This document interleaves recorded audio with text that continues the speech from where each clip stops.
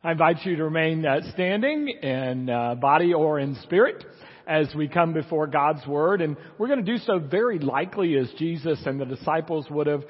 When they came before the Scripture, they would typically recite in Hebrew what was known as the Shema and what Jesus would later call the Great Commandment.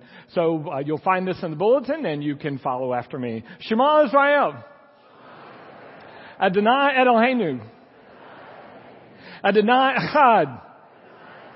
Hear, O Israel, the Lord is our God, the Lord alone. Love the Lord your God with all your heart, with all your soul, with all your strength, and love your neighbor as yourself.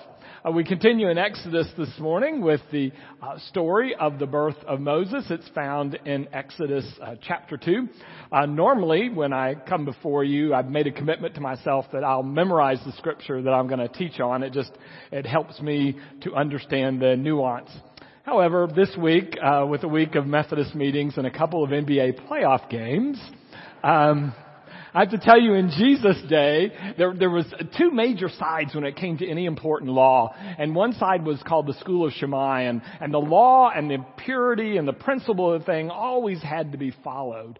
And then there was another school called Hillel, which said that on occasion laws were bent out of compassion to help people in their time of need. And Jesus would typically side with Hillel. Here I am in my time of need. This is Exodus chapter 2.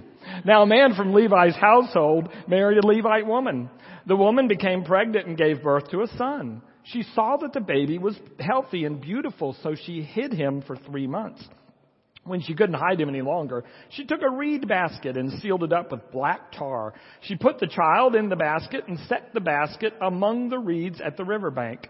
The baby's older sister stood watch nearby to see what would happen to him. Pharaoh's daughter came down to bathe in the river while her women servants walked along beside the river. She saw the basket among the reeds, and she sent one of her servants to bring it to her. When she opened it, she saw the child. The boy was crying, and she felt sorry for him. She said, "This must be one of the Hebrew children." Then the baby's sister said to Pharaoh's daughter, "Would you like me to go and find one of the Hebrew women to nurse the child for you?" Pharaoh's daughter agreed. "Yes, do that." So the girl went and called the child's own mother. Pharaoh's daughter said to her, "Take this child and nurse it for me, and I'll pay you for your work." So the woman took the child and nursed it. And the child, after the child had grown up, she brought him back to Pharaoh's daughter, who adopted him as her son. She named him Moses because, she said, "I pulled him out of the water." One day when Moses had become an adult, he went out among his people and saw their forced labor. He saw an Egyptian beating a Hebrew, one of his own people. He looked around to make sure no one else was there. Then he killed the Egyptian and hid him in the sand. When Moses went out the next day, he saw 2 Hebrew men fighting with each other. Moses said to the one who had started the fight, "Why are you abusing your fellow Hebrew?" He replied, "Who made you a boss or judge of me? Are you planning to kill me just as you killed the Egyptian?" Then Moses was afraid when he realized they had obviously known what he did. When Pharaoh heard about it, he tried to kill Moses. This is the word of the Lord. Thanks be to God. Be seated, please. According to Jewish tradition, when baby Moses was born, they were killing 200 babies a day. Now, Pharaoh had his reasons for this. Also, according to tradition, Pharaoh's magicians, his astrologers, his seers, and his prophets had told them that this year there will be a liberator born among the Hebrews who will lead their people to freedom. But he will meet his death through water. So Pharaoh thinks about it and adds 2 and 2 together, and maybe he gets 5, but he decides what he'll do is have all of the male babies that are born thrown into the Nile River so that they can meet their death by water. Now, it has an added benefit that, as you may know, for Egypt, the Nile River is considered a god, so it is like a child sacrifice to this god. So, Moses' mom, when he is born, hides him for 3 months. And then when she can no longer hide him, she saves his life by doing exactly what Pharaoh told them to do. she puts him in the water. But the irony, of course, is that first she makes a little basket for him and puts him in the basket first. Now, people who know Hebrew better than I say the word for basket here in Exodus is only seen one other time in the Old Testament, and it's the same word that's used for ark, Noah's ark. So basically the story is she can't hide her baby any longer, so she builds him a little ark. And she puts him in it and sets him out the river. By following Pharaoh's orders, in a sense, she actually saves her baby's life. And that's sort of the first irony, but there's more from there. And so Pharaoh's daughter is bathing there by an inlet by the river, and she sees the basket and has one of the servants fetch the basket, bring it to her. She looks and notices it's the baby, and the baby is a Hebrew, and he's crying. And so she has compassion on him, and she takes him in. So there's an irony number 2, that Pharaoh's own plan to kill the liberator is thwarted by his own daughter. But as they say on TV, there's more.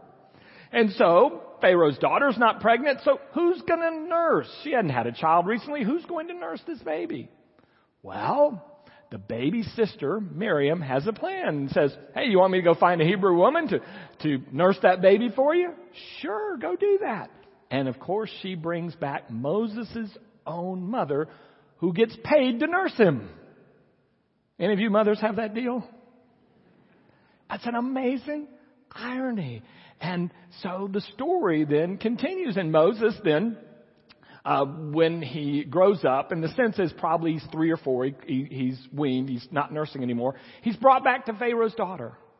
And then she adopts him as her son. And I think that's an impressive part of the story that we overlook, because all of us have had momentarily been moved by compassion from time to time, right? Have you ever been like walking into the pet store and they're trying to give away pets that need a home?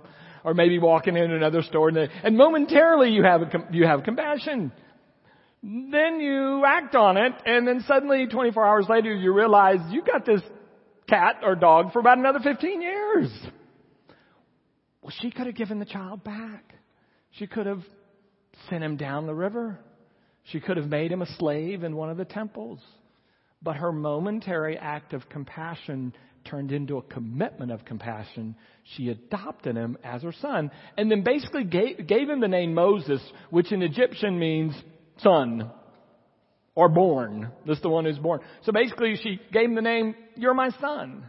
Now, that's Moses. And so what's interesting is a lot of people had something like this. Ramses is just Ra Moses, which means Ramses is the son of Ra. Ra is the sun god.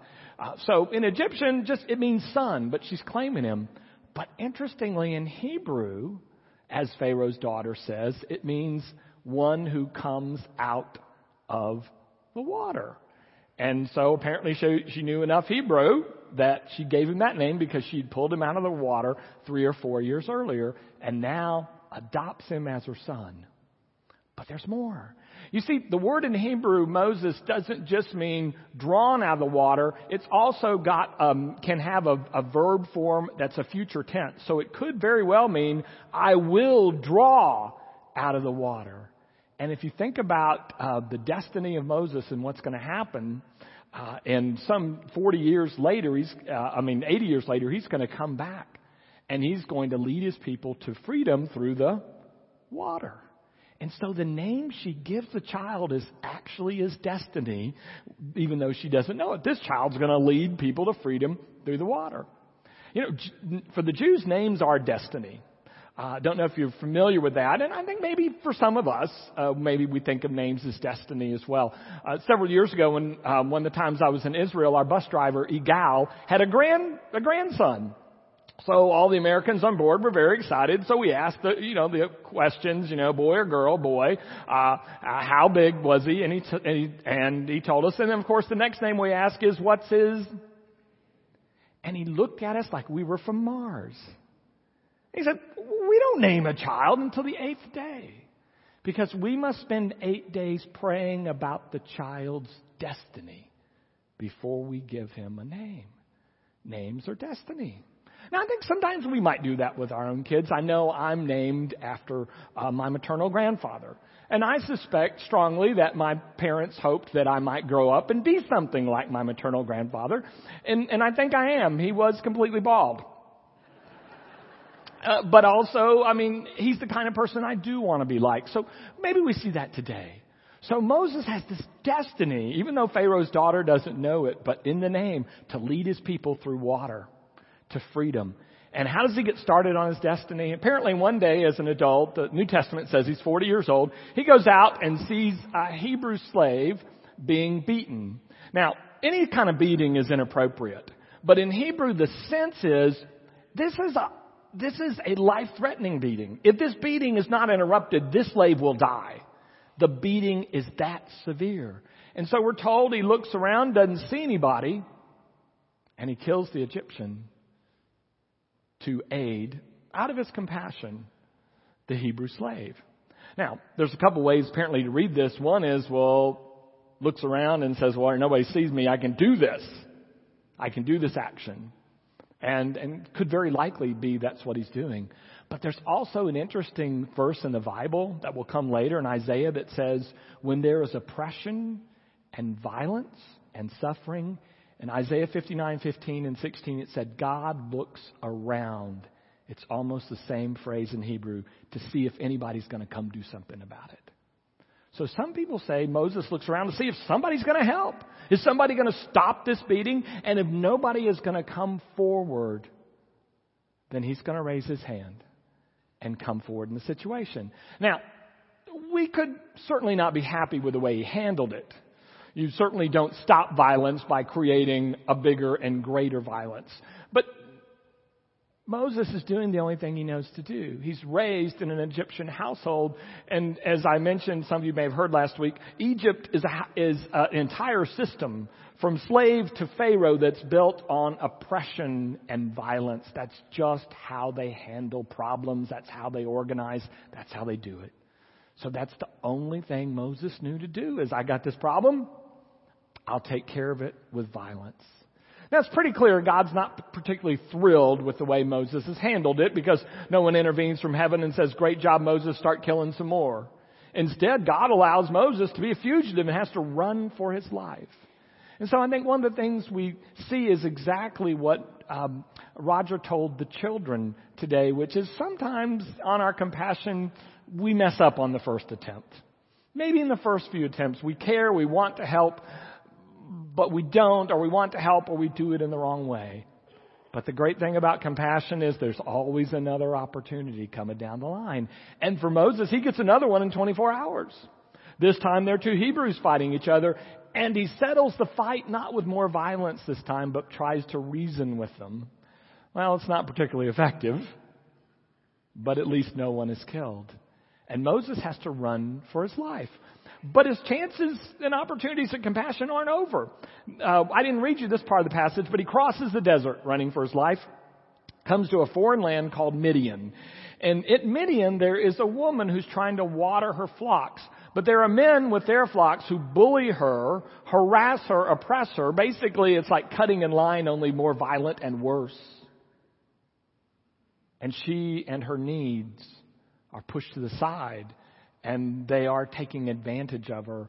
And Moses steps in and in compassion comes to her aid.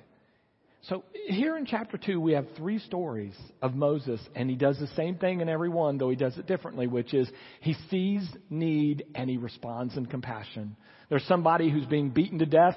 He intervenes. There's 2 people beating each other up. He intervenes. There's a woman who's being oppressed and harassed. He intervenes. But what I want you to see is not only does he intervene out of compassion, he doesn't draw boundaries like, the Hebrews, they're my people. I'll help them. You're a foreign Midianite. You're a woman. I'm not going to help you. He doesn't draw those distinctions. He crosses boundaries of ethnicity and nationality. He crosses religious boundaries. The people of Midian don't worship the God of the Hebrews. He doesn't ask those questions. What's your nationality? Who's your God? What do you believe? Whose side are you on? For him, the need is the call. If the need is there, the pain is there, his compassion moves him to respond. And he's not the only one who does this in the story. Moses is alive, according to the Bible, in the first place because an Egyptian woman, the mortal enemy of the Hebrew, saves his life. If you look in the notes this morning in the bulletin, you'll see a quote from Rabbi Sachs that says, basically, we can't afford to generalize or stereotype anybody. Not all Egyptians are evil. The Pharaoh's daughter stepped forward, regardless that Moses had a different God, regardless that Moses was a different nationality, and she rescued him out of the water and saved his life. Compassion just doesn't pay attention to boundary lines that we normally pay attention to. And then if you get to the end of chapter 2, which I didn't take you to today, at the very end it says, God looks down, sees what's going on, hears the crying, and does something about it. I thought for a moment, what does the world look like from God's point of view? Have you ever seen pictures of the earth from space? You have, right? You look at that and you and I can make out certain landmarks, water, mountains, that kind of thing. But I don't know if you've noticed that when you look at the earth from space, there's not like a dividing line between Texas and Louisiana. There's not like a dividing line between the Methodists and the non-Methodists, between the different creeds. And I think that's how God sees the world and hears the world. Compassion is upon the need simply because the need is there. But the deal is, God's a lot more powerful than we are. And so wherever heaven might be in our multi-dimensional universe, it's beyond where I know, but from heaven, God is able to see and hear. But for the rest of us mere mortals, we're going to have to get a little closer so that we can see and hear those who are in need, and we can begin to reach out in compassion. One of the things I hope that you'll note as we go throughout the summer and into fall, there are going to be a number of opportunities for you to get close to some need. Let me just hit a few of them. You may have seen some announcements past few weeks. If not, you'll see it in our website. Project Transformation, a time to sit down as a reading buddy with some children who are at risk. And they don't have the kind of situation that where somebody's going to read to them this summer if you don't. And you have an opportunity to get close in that area. My wife and I on Mondays will be going to St. Paul Methodist Church as reading buddies. You'll notice also in the announcements this morning, the fourth Sunday of the month, we have people that go down and minister to the homeless and feed them and treat them with dignity and love. You could do that. Later on this summer, you'll hear about an opportunity to take a space in our prayer room, and you get to hear on the phone line people's cries and their need, and you can extend compassion. A little bit later in the summer, we'll talk about Stephen Ministry, a chance to walk alongside people in their time of need. The deal is, we're not God. We can't hear it from a distance. We got to find people, get close to them, open our ears so that then we'll open our hearts and hands. It's one of those deals like some contests, you got to be present to win. I thought about stories, some of you heard me tell it years and years ago from the early 80s. A time I know of confusion and misunderstanding, but the story comes from a hospital, and Princeton University chaplain was visiting the hospital. He was in a room and there were 2 beds, and the man in the bed closest to the window had AIDS, and he was visiting the man. Well, the man's pastor showed up and came to visit. It was awesome. He came to the doorway, and he said, "John, how are you doing?" He yelled over the other bed to say, "I want you to know that we in the church are praying for you. Let me say a prayer." And he yelled it over 2 beds, turned around, and walked out. The chaplain was amazed by what he saw. He took John's hands. The AIDS patient put both of his hands around John's hands, looked into his eyes, and prayed. You've just got to get close enough to see and to hear. A woman I've heard about lives in West Texas. A pastor told me about her years ago. And 3 days a week, 3 days a week she goes into the post office. It's a town so small, there's just one post office. And she buys like 2 to 5 stamps. So several years ago when the post office made some changes and put in stamp machines and you could even use credit if you needed to, the postmaster thought he'd help her and said, like Mabel, you don't have to come every day. You can go right out there in the lobby and use your change or even a credit card and you can get stamps there. And her response to the postmaster was, yeah, I could, but the machine will never ask me about my arthritis. But the postmaster would. And he would listen. We've got to get close enough to hear, which will make us close enough to care.